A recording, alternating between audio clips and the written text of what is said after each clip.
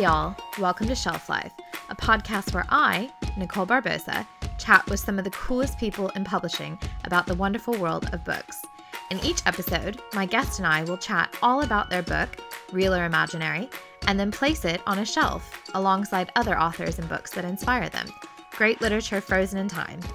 In today's episode, I chat with Kate Lever, journalist, speaker, and author of The Friendship Cure.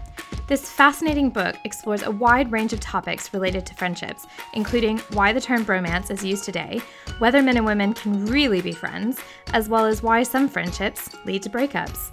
I learned so much from Kate's book.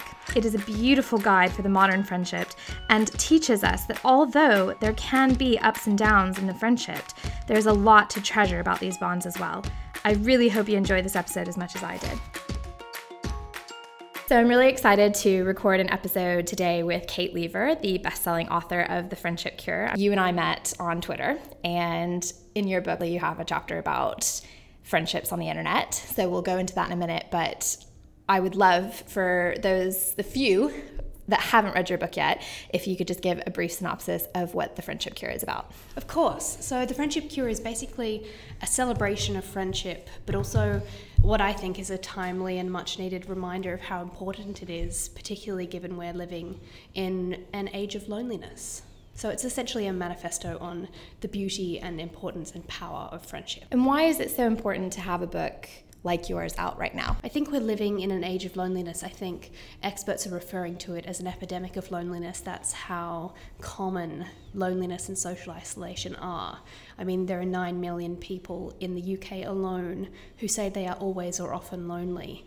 So it's just staggering, and there's more research coming in every day to explain how detrimental it is for our mental and our physical health. So I think it's really important to be talking about what I see as the most obvious solution, and that is for us to relearn and reconsider and redefine what friendship means to us and how we interact with each other in a meaningful way. That seems quite a large number, and I think that what's really nice, what you've done here in this book, is you've addressed all the different elements and all the different angles of what makes up a friendship. And I think that it doesn't matter if you have millions of friends or if you have, one really close friend that you look to every day. I think that your book is so accessible to everybody that picks it up. So it's just such a lovely book. I really enjoyed it. Thank you. Kind of looking at the process of writing this book, I've always wondered, and I have asked authors when I can about this, but how did you come up with the title The Friendship Cure?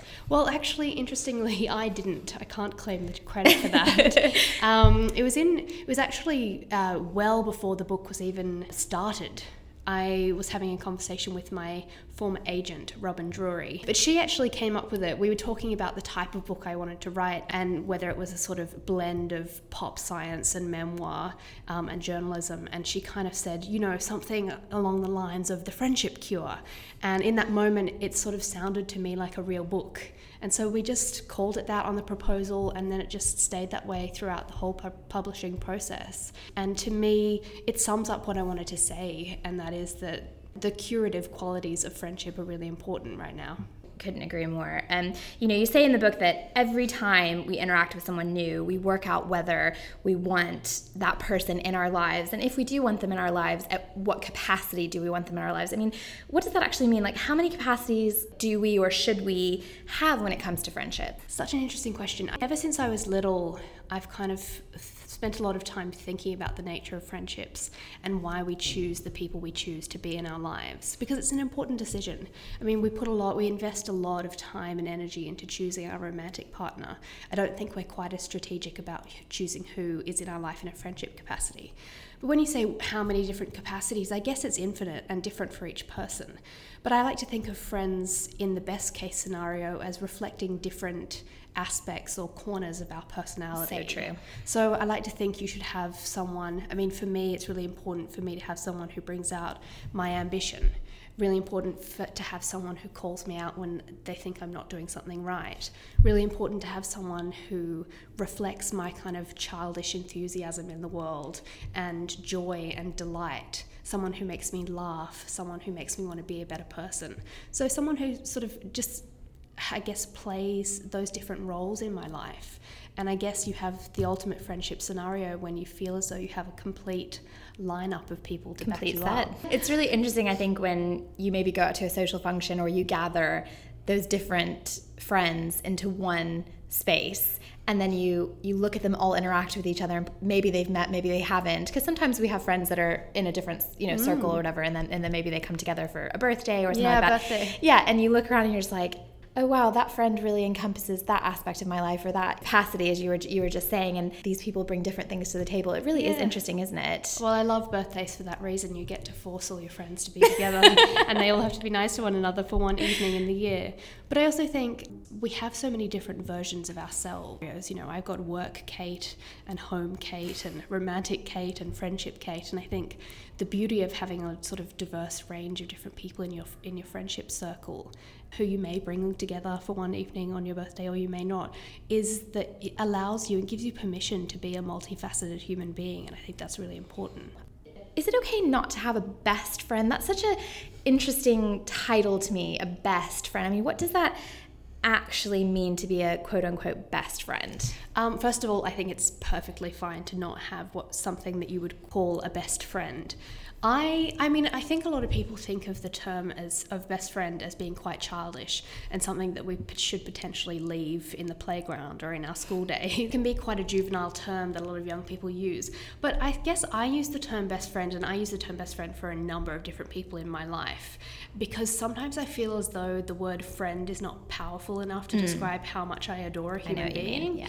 So my closest friends in the world, some of my closest girlfriends, I love them so powerfully. I feel like I can't properly convey it unless I give them that qualifier of best friend. With the best intentions, I feel like that's what people are doing with best friend. They're trying their best to articulate how close that person is to them. And potentially teenage girls might use the term best friend to exclude other people. And having a best friend is a lovely thing, or multiple best friends, or no best friend. It's kind of a casual term to me, but it's also one that allows me to just talk about how ferociously I love someone in my life. I think that's a really nice way of putting it. And you can say to someone when you're a young kid or, in your teenage years, you're my best friend, and it's kind of accepted, and it's quite a meaningful thing. Not that being a best friend as an adult isn't, but you have the charms, you have the necklaces. I remember having a best friend when I was younger, and we had the hearts that completed each other. One had best and one had friend. And I think now, like you said, it's a much more evolved meaning. It's much more developed meaning, because hopefully those best friends are, whenever they entered your life, whether it was when you were a kid or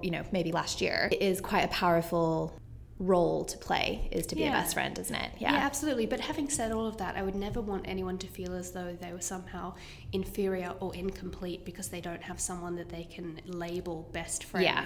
I think it's, a term that we can use when we want to be really emphatic about something. Yeah, absolutely. And I think going into the different parts in your book, the one thing that really flagged up to me was, I just loved this scene so much in your book about the girls on the tube, and how you were observing these girls on the tube and they were braiding each other's hair, and you described it as kind of chimpanzees, kind of how they come quite closely together to groom each other, and how it's quite a personal thing. And at that age, and that teenage aspect of your life, you do hold on to those friendships so strongly, and everything is forever. And why do you think these adolescence and teenage years leave such a lasting impression for us even into adulthood? Well, I think for most people, our adolescence as a general period in our life leaves a lasting impression, because I think we're caught between childhood and adulthood, and it's a very tender time for a lot of people, a very raw time emotionally, when we're trying to work out who we are in the world and who we want to be. And we have kind of enough brain development to be thinking about the kind of adult we want to become. But, the frontal lobe of our brain is not fully developed, so we can't make sophisticated emotional decisions like we do when we're slightly older. So we're kind of caught in this limbo between being a young person and being the person we're going to be when we get older. So I think any friendship that you make during that time has the potential to be extremely formative. I think we carry a lot of the scars from cruelty that happens in those years. And I think in the same way, I think people can lift us up and help us become the people we want to be.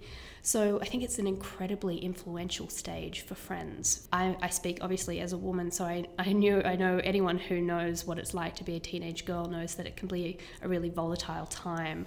There's sort of the fragility of being a woman, the inconvenience of being a woman. You're discovering what it means to be an almost adult woman, and you need allies during that time. But a lot of the time, teenage girls in particular use gossip as a currency, and it's sort of exchanging rumors and confidences that can get quite nasty. On the flip side, obviously, there are wonderful relationships to be made at that time. Yeah. And I think it has such a lasting impact on our adult lives because it is such a strange, delicate time for most of us. I mean, there are people who sail through adolescence, and for that, I congratulate them. And, I would love to meet those done. people. But for a lot of people, it's a difficult time. You've got hormones, you've got thoughts that you're developing, you've got opinions you're making, you're learning. You haven't finished growing, either physically or mentally, psychologically. So to have friends during that period is extremely important. Yeah, and of course, you're going through all these firsts with each other as well. I would say that junior high was probably the most awkward phase because you're not quite a woman, you're not a child anymore. The ages of 13 and 14 were traumatic because you're going through so many things, reflecting inwardly on how is this going to work out, how is this going to turn out, and then you're looking to your friends to see if they've gone through the same experiences, but also you want to have those experiences for yourself as well. As we get into the older years, some of those friendships kind of fall by the wayside, or you move on and you go down different paths. And I thought it was really interesting that you explain in your book that experts have capped the number of friendships at 150. I thought that was a really interesting number. And then the breakdown is, you have 100 acquaintances, you have maybe like 10 close friends, and you explain that our brains just aren't capable of having infinite friendships. But why 150? It just seems like quite a rounded number. And how do we prioritize those temporary versus forever friendships? So that research you're talking about is by an evolutionary psychologist at Oxford University called Robin Dunbar, who is kind of, if you were looking for one, an authority on friendship studies. He's done a lot of research on it. And essentially, he got to that 150 number by looking at the size of our brains. He originally did it with chimps, and he looked at the size of a chimp's neocortex and linked it to how big their social group was. And he thought to himself one day, I wonder if this would work for human beings. And as it turned out, it did. So it's a lot of complicated maths that I can't explain to you right now because I'm not a mathematician. But he used some fancy science and some fancy maths to work out that 150 is the number that our brains can manage. And when I say manage, and when he says manage, it's sort of about time management, really, because we can only reach a certain level of intimacy with that many people and have fulfilling relationships with that many people. And there are kind of concentric circles of intimacy. So as you said, there's an acquaintance level and a close friend level and then a very close friend level. And you only have really 5 very close friends, which I think is comforting and reassuring because it goes back to that old adage that if you have a handful of friends, or if you can count your good friends on one hand, then you're very lucky. And I agree with that, and science agrees with that. So yeah, you're going to have a spectrum of friendships that fall on the very close and then sort of span out until you get to acquaintance territory. And I think with regards to your question of how you balance those close friendships, those temporary friendships, and those forever friendships, it's a deeply personal decision how you manage your friendship group. But I think definitely prioritizing that special 5 is a really important strategy for most people. And those are the people whose deaths would devastate you. Those are the people who you would go to in a crisis, the people you would phone if something went wrong, the people you would borrow money from or sleep on their sofa if you needed to. The people who make up the fabric of who you are. So they're really key, and the whole sort of call to arms of my book is to really look after those people and really nurture and care for and invest in those relationships in a really big way. And I don't think most of us are doing that adequately. From there, you're talking about a group that make up your kind of social network. So your idea of what's going on in the world, who's doing what, your way of forming opinions and understanding what's going on around you. So sort of keeping in touch with those people as much as possible. But it should be said that there shouldn't be too much pressure for you to keep in touch with all 150. Yeah. Certainly by the time you get to acquaintance territory and you're talking about people you would probably hang out with if you were in the same city or the same bar or bumped into each other, or maybe you see each other on birthdays if you have a particularly big party, or maybe you invite them to your wedding but don't really hang out with them on a regular regular basis. That's a lovely type of friendship to have, that kind of slightly more tenuous friendship. It can be lovely for our sense of self and our sense of what's going on in the world, but they're not necessarily the people we're going to have around all the time. So I guess if you have time to keep those people in your periphery and keep them, I think it's really great if you can be strategic about using social media for keeping in touch with those people, because you can kind of do it in a slightly vaguer, slightly more casual way, keeping them in your life but not feeling the pressure to sort of nurture them on a daily or even weekly basis. So I guess if you wanted to be quite strategic about it, you would rank how close you are to your friends in a very private way, obviously, not in a kind of vicious way. You're number 42. Yeah. You've been demoted. Yeah. You're down 8 spots this week. No, I'm not suggesting that, but I think it is important to understand how important people are to you and then therefore treat them accordingly. So the people who really make up the core of your universe, take care of them and they will take care of you. And that's kind of the role of that sort of very close friendship group. Yeah, and that theme and advice is just interwoven throughout your book, and I think that's also what makes it so lovely is you can pick up your book, and if you read any chapter, you don't necessarily have to start from the beginning. You can pick up any chapter, whether it be about 9 to 5 husbands and work wives, or it be male and female friendships. And even if you have so many great case studies in here, and you have so many great people who have told their story alongside your story, and you can read it and you can say, you know what, I might not have been a friend to that person that you're talking about, or I might not have been in that situation, but I know exactly what you're talking about. I've interacted with those people. I know those people. And it really kind of brings on to the different types of friendships. And I have to bring up bromances. Apparently, you say in your book that it was coined in the 90s. I feel like it's only been in the last 10 years that I've kind of heard someone refer to a bromance. And because we don't really have a term like that for women, this is just given to men. And why do we need to have that? Do we need to label male friendships to understand it better? I think it's interesting, the fact that we have a label for close male friendship. And I think it actually, interestingly enough, I think it speaks to our discomfort with male intimacy. A lot of men I spoke to, and certainly a lot of men who've written about friendships and spoken to experts about friendships, have a certain awkwardness around being close to other men. And a lot of it is tinged with homophobia, because they're frightened about coming on too strong and being misinterpreted as being gay, or that even the concept of being close with another man is interpreted as being gay.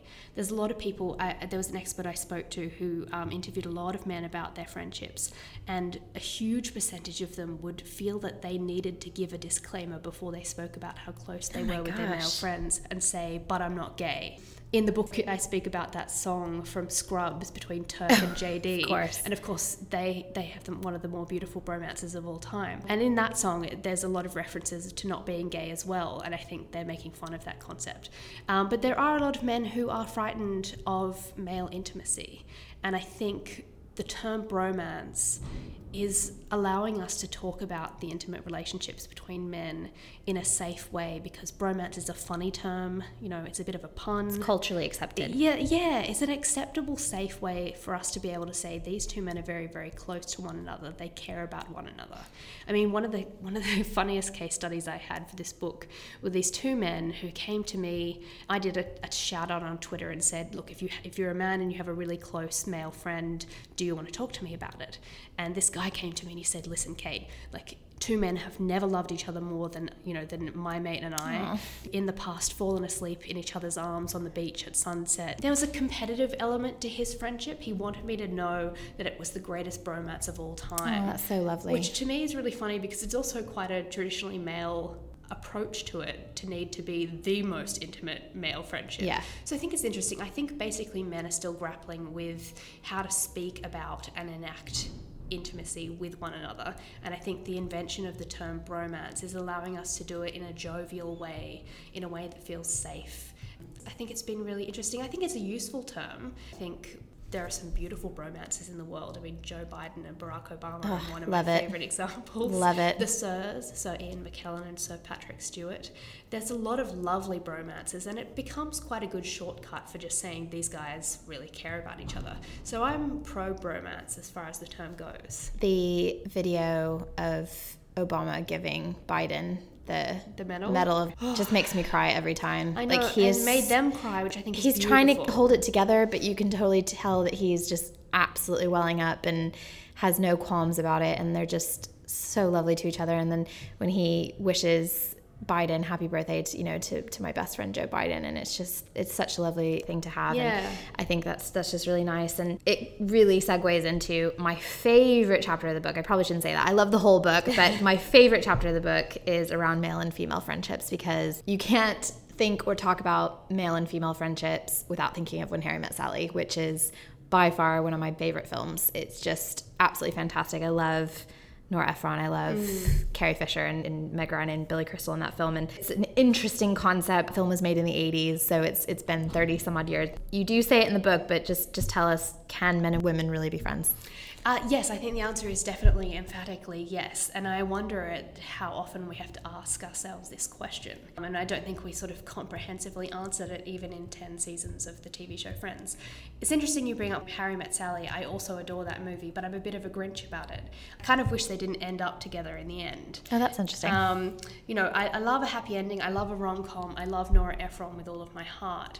But I think all throughout that movie, we had this beautiful story of a male and female friendship. And they hung out together, they spoke on the phone, they were on the landline, of course, because it was the 80s. And they developed this really quite lovely friendship.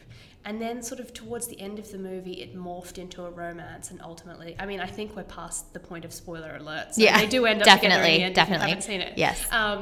But I think we even had a good story about them kind of sleeping together and then having to negotiate a friendship after that happens. And I sort of wish, because we don't have many of those stories, I sort of wish it had become a romantic comedy about what to do when you sleep with your best friend and how to salvage the friendship.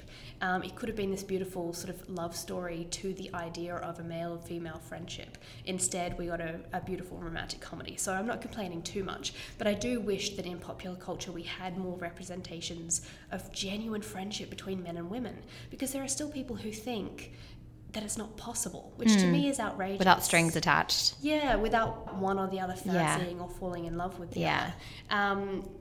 Of course, relationships between human beings, particularly where sexual chemistry is concerned, can be very complicated, and particularly if one member of a friendship is in love with the other, and there are definitely people I spoke to who were. It can be painful and delicate and really complicated.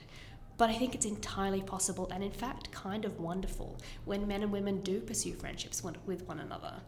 There's no evolutionary reason for it. I spoke to evolutionary psychologists. There's no reason for us to be friends with the opposite gender if you're going to read into evolution as a sign of the way we should behave as human beings, which I think you should do in a limited kind of sense anyway. But so I sort of think of men and women who are friends as these beautiful evolutionary renegades who decide to be friends despite not needing a sort of survival instinct reason to do so. So I'm a big supporter of it. I have some male friends who I adore, and I can't imagine my life without them. And I would be frankly sad if someone went throughout their lives without having a close friend of the opposite sex. No, I completely agree. And because in a way, looking reflectively back at the ending, I love it for what it is. But do you think that audiences would have been perhaps not disappointed, but a bit like, wow, no happy ending if it had just kind of ended on the friendship? Oh, yeah, I think there would have been protests. There would have been think pieces all over the internet. If the internet was around at the time. Yeah, look, I think people would have really objected to the fact that there wasn't a happy ending. Yeah. But then I think it would have been really brave for a storyteller to end on that note and to say, you know what? A friendship is a complete relationship and a narrative into a romantic ending.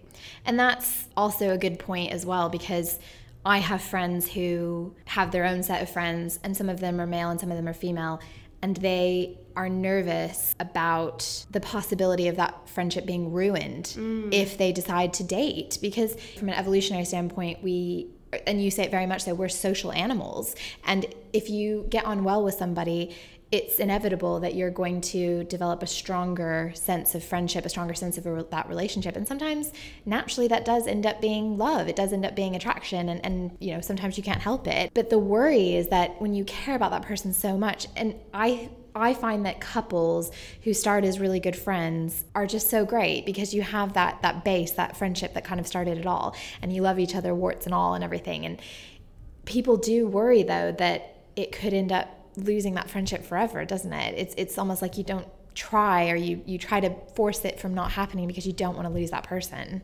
Yeah, absolutely. And look, I'm very pro romance. I think romantic love is a beautiful thing. I have it in my life at the moment, and it's a wonderful thing. I would never dissuade anyone from that. And also, you know, interestingly enough, I don't necessarily think you have to lose or sacrifice the friendship every time you try something romantic. I think it's possible to try something romantic with someone, have it fail, and then continue to be friends. I think if it means enough to you, you can salvage and protect that friendship that you had originally. Oh, failure. That's just a horrible thing, isn't it? Nobody wants to fail, but sometimes it can make you a better person, can make you stronger, can it? Sometimes it can be a really beautiful thing, to be honest. I completely agree. Kind of going in a different direction to work wives and 9-to-5 husbands, that you have that chapter in your book. So as somebody who has a 9-to-5 job, I obviously can very much relate to this chapter, and I was nodding profusely as I was, reading through it. For people like me who have that 9-to-5 job, you do sometimes see your colleagues more than you see your loved ones, your family. Is the office relationship, is that the way of the future as people start working more and more? Is it a good or bad thing? What is it really? Well, I have a couple of thoughts on this. The first is, I think corporate culture, corporate 9-to-5, or probably more accurately, 6 to 10. By the time you take into account how long we spend on our phones during the day, answering emails and stuff. I think it's broken. I think corporate culture is broken. I think we have allowed our work lives to seep into too much of our personal lives. I think it has taken over and kind of consumed us in a way that is potentially extremely unhealthy. Well, not even potentially, definitely extremely unhealthy. We're seeing sort of burnout and stress and mental health issues in the workplace around the world. So first of all, I don't agree that we should be spending as much time as we do at work. But given that we are, I think our best survival tactic is to have personal relationships in the workplace. Now, this is something that a lot of baby boomers are averse to. They think that they have to come to a workplace with a sort of dignity and decorum and stoicism and keep their private life at home. But the reality is that we can't keep our private life at home, because our entire life is our work life in a lot of situations. So the best possible thing we can do for our health is learn to be friendly, be candid, be intimate, be vulnerable around the people we work with, and allow ourselves to be full versions of ourselves at work. And I think it's a beautiful thing when you can be friends with someone you work with. I've had some extraordinary friendships from previous jobs that I've worked in. I'm freelance at the moment, so I'm kind of hyper aware of needing to put friendships in place as a strategic thing for me, for my own sort of social well-being. But when I've worked in offices in the past, I've met some wonderful men and women who have continued to be my close friends after we've stopped working together. Oh, that's great. And I think, our work wives, and husbands, I think the fact that we call them work wives and husbands is indicative of just how close they can be, but also how much time we spend with them. And as you say, you can end up spending more time with your work friends or work enemies for that matter, work colleagues. They're both. Than you do with your partner or with your family or with your children. And first of all, I think that's potentially sad. Second of all, I think it's all the more reason to become friends with the people you work with. Yeah. So it's a good and bad thing. Yes. It can be both. To answer your question, yes, I think it's entirely up to you really whether you make it into a good or bad thing. Yeah, and sometimes those in real life relationships, as you say in your book, really seep into different aspects of our lives. And for me, I find social media to be both a positive and negative thing, in the sense that I can sometimes be up way too late looking at, people's Instagram feeds and things like that. But at the same time, I've met some wonderful people, yourself included, on Twitter and Instagram. And you have a dedicated chapter 7, on internet friends and why they're so important. And it would be really great if you could just explain why these friendships maybe are not they're not the same as having real life friendships. However, they are, or they can be rather, just as important. It'd be great if you could just talk through that. Yeah, of course. I think it's really interesting that we use the term in real life to talk about face-to-face interaction, because actually our real lives are online as well. We have our face-to-face interaction, and then we have our online interaction. And I think it's time we considered them equal, that we considered that the type of person we are online and the person we present ourselves to the world as on social media, they're valid versions of who we are. And therefore, the communication we have with other human beings in a technological sense is just as valid as any other kind of communication. Now, of course, I would never recommend that someone only exclusively have online communication with other human beings. I think that would be an unhealthy existence. But I think we need a sort of dynamic mix of speaking to people in person when you can exchange pheromones and exchange eye contact and exchange gestures of affection. I think that's really important for us evolutionarily, psychologically. But I think it's increasingly important for us to have close friendships online. And I think, again, it's perhaps a generational thing. I think, I was born a couple of years before the internet was invented. So I've grown up understanding that a part of me exists online, and that's just natural to me. Perhaps to my parents it's a bit of a foreign concept, this idea that you might have a genuine friendship online with someone, and perhaps it's even bizarre to people of different generations that you might meet someone online and become friends before you even meet in person. And that has like happened, we did. Like we did, exactly. Yeah. And that's happened to me a number of times, particularly since I moved to London from Sydney. I used Twitter as a really effective way of meeting new people. I sort of would find other female journalists living in London and talk to them online, end up direct messaging them, and that could lead to coffee. It could lead to a story. It could lead to an ongoing friendship, as it has.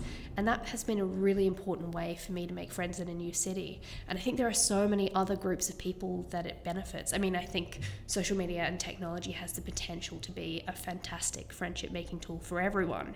But particularly if you think about people who are introverts, people who live with a disability, people who find it difficult to leave the house for whatever reason, people with autism, people with social anxiety. All these groups of people can use social media in a safe way, as a safe space, to interact with people that they might not otherwise get the chance to interact with. Yeah, absolutely. So I think if we're using it intelligently and sensitively and tactfully, it can be a wonderful tool for making friends. And those friendships can be just as lasting as the ones that you've had since you were 5. You know, so it's what's really great about your book is everyone that reads it can understand that friendships can come in all different packages, all different sizes. They can come from different formats, so to speak, either in real life or on the internet. And that is a good thing. And that's, I'm not going to say normal as in like it's normal, because kind of subjective word, but it's okay to have friendships from those different aspects. But there are also times when you look at a friendship and you think to yourself, you know what, that is just not working for me anymore. It's not healthy. I don't like who I am around that person. And that ultimately leads to friendship breakups. And they are so hard. I've experienced them. I actually emailed you about a friendship breakup that I had that was really hard. And it's not always easy, like in romantic relationships as well, to see those signs and to accept them, because you're so comfortable and you've perhaps known that person for a long time. And if you could kind of chat with me about what those signs look like and when it's time to kind of rethink that person being in your life, and how do you handle that interaction? How do you handle that conversation? I mean, I think the very first thing is to trust your gut instinct. I think with friendships, like any other relationship, whether it's with a family member or a lover, a romantic partner, I think your gut tells you when something's wrong.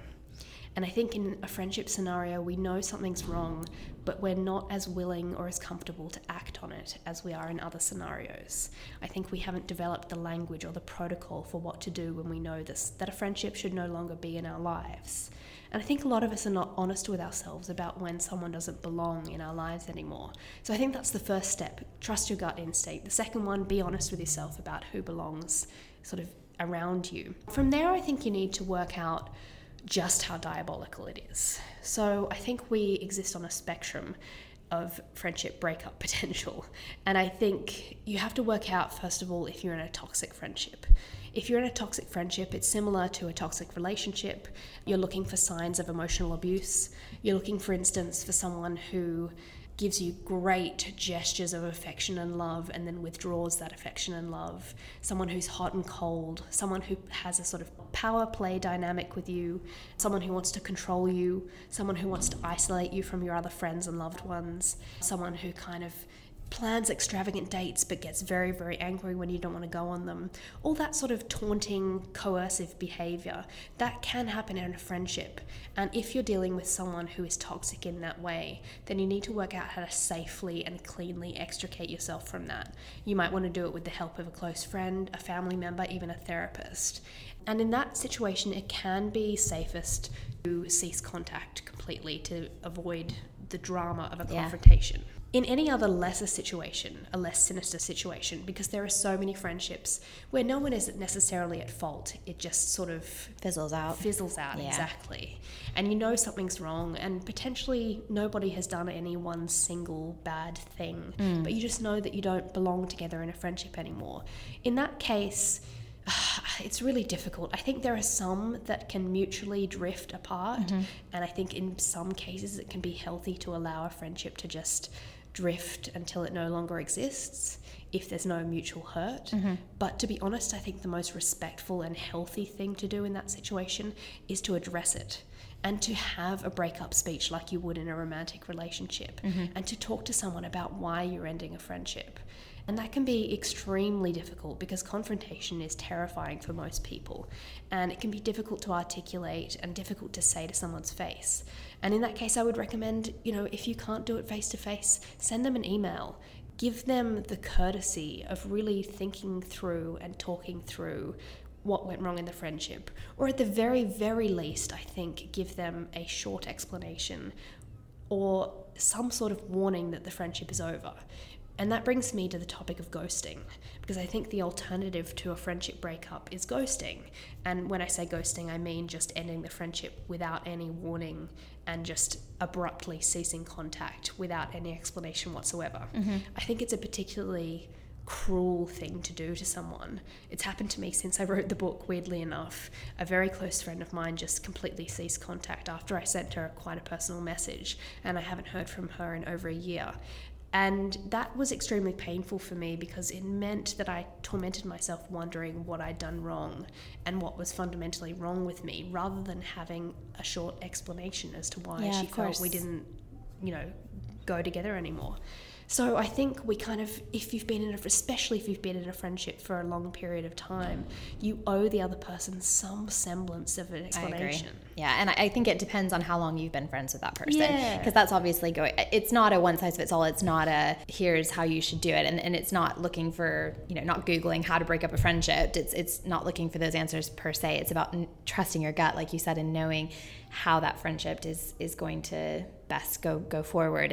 And perhaps in some ways it's dependent on how you met that person as well. So if you met that person at camp when you were 6 years old, obviously you're probably going to have a conversation with them in person. If you've met that person on the internet, perhaps you're going to, send them a tweet, or, well, maybe not like a public tweet, but, send them a DM and just say, hey, we need to talk. And sometimes those relationships can be mended in ways, in terms of you can just have that chat with somebody and just kind of alter that friendship perhaps, or let them know, hey, this isn't working, or, Well, in fact, because it doesn't have to end, does it? Yeah, and lovely that you brought that up. I mean, one of the people I spoke to for the book, who had fallen out with her close friend and they had broken their friendship, actually got in touch with me after the book was published to say that she had been invited to that friend's wedding and they'd found a way to be friends again. That's wonderful. Which is really lovely, yeah, and of course lovely. Entirely possible. Of course. But having a chat about it would be so helpful and productive. Yeah. And of course, as I said, there are so many different types of friendships, and many of them can quite naturally, I've had friendships of mine, speaking of childhood friendships, I've had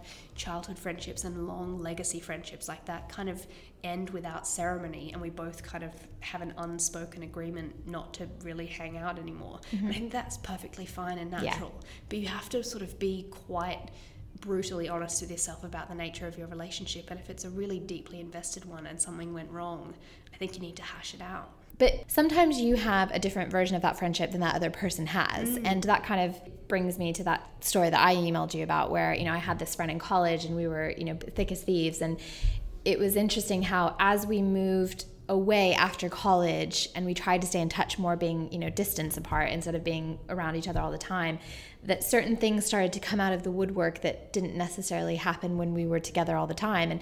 And sometimes distance can be the killing factor, to be honest, but it's also about accepting that, if a friendship does end, it's not as you said, it's not particularly any one person's fault. It's just sometimes those things happen. But what's great is you can then say, but I have these really fantastic friendships over here that I can celebrate, that we can enjoy, and I have that group of friends to get me through this. So that's really good. Kind of moving us on to the final question, which is essentially the premise of this podcast, which is to place your book on a shelf, so to speak. And I would love to hear from you which other authors, which other books you would place on that shelf alongside your book, Great Literature Frozen in Time, authors that have inspired you, books that have inspired you. I would love for you to talk through that.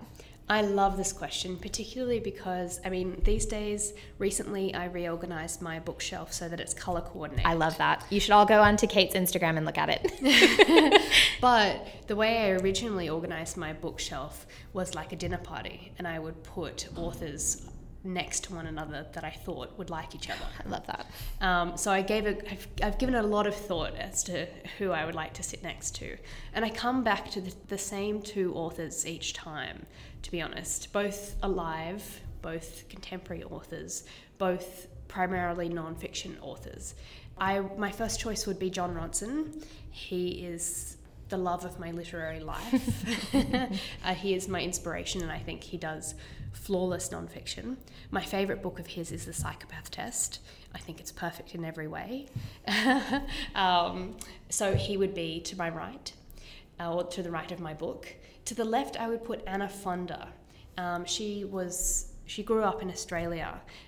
She wrote this beautiful book called All That I Am, which was a sort of fictionalized true story, a war story, which was just amazing. But she also wrote a book about spending a year in Berlin, but she wrote it like a novel. It was lyrical and emotionally beautiful, and just, again, I find it to be flawless writing. And those two writers are the two writers I hold in my mind as inspiration. I guess I just wish I were able to be a fraction as good as they are, and I reread both of those books regularly and the rest of their other books, and I just admire them more than I can say. So if I could choose one on each side, those would be mine. Those are great choices, and I think it's really nice how you've just described what kind of aspects of those books really resonate with you. And it's such a personal question, and sometimes we have the same answers as other people, but sometimes we don't. And even though I might not know their works personally, although now I want to read them, it's good to hear that those people have influenced you. Those people really touched you in terms of being a writer. And I can say hand on heart that Kate's book is fantastic. It deserves to be up on the shelves with the best of them, and I highly encourage everyone to read this book. I know for a fact that, and I have actually, since reading it all the way through for the first time, that I will refer to this for many, many years to come, because it's just such a beautiful swan song to, I think that's a good way of putting it, to friendships. And whether that's male or female, whether that's male and male, or whether that's female and female, it definitely speaks to everyone. So thank you so much for coming and speaking with me. It would be good for those who would like to get in touch with you to tell you how fabulous you are, and how can they find you on the World Wide Web. The easiest way is just katelever.com. You'll find all my Twitter and Instagram handles on there, and some of my work as well, so katelever.com.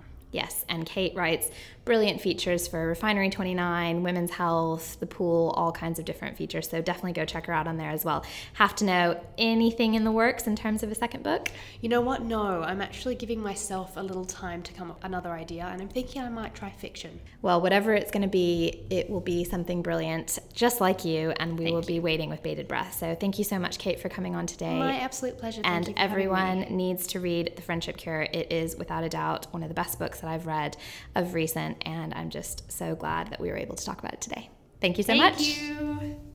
Thanks for listening to this episode of Shelf Life. I'd love for you to tell me what you thought of it, either on Twitter or Instagram, or by leaving a review on iTunes. Until next time, happy reading!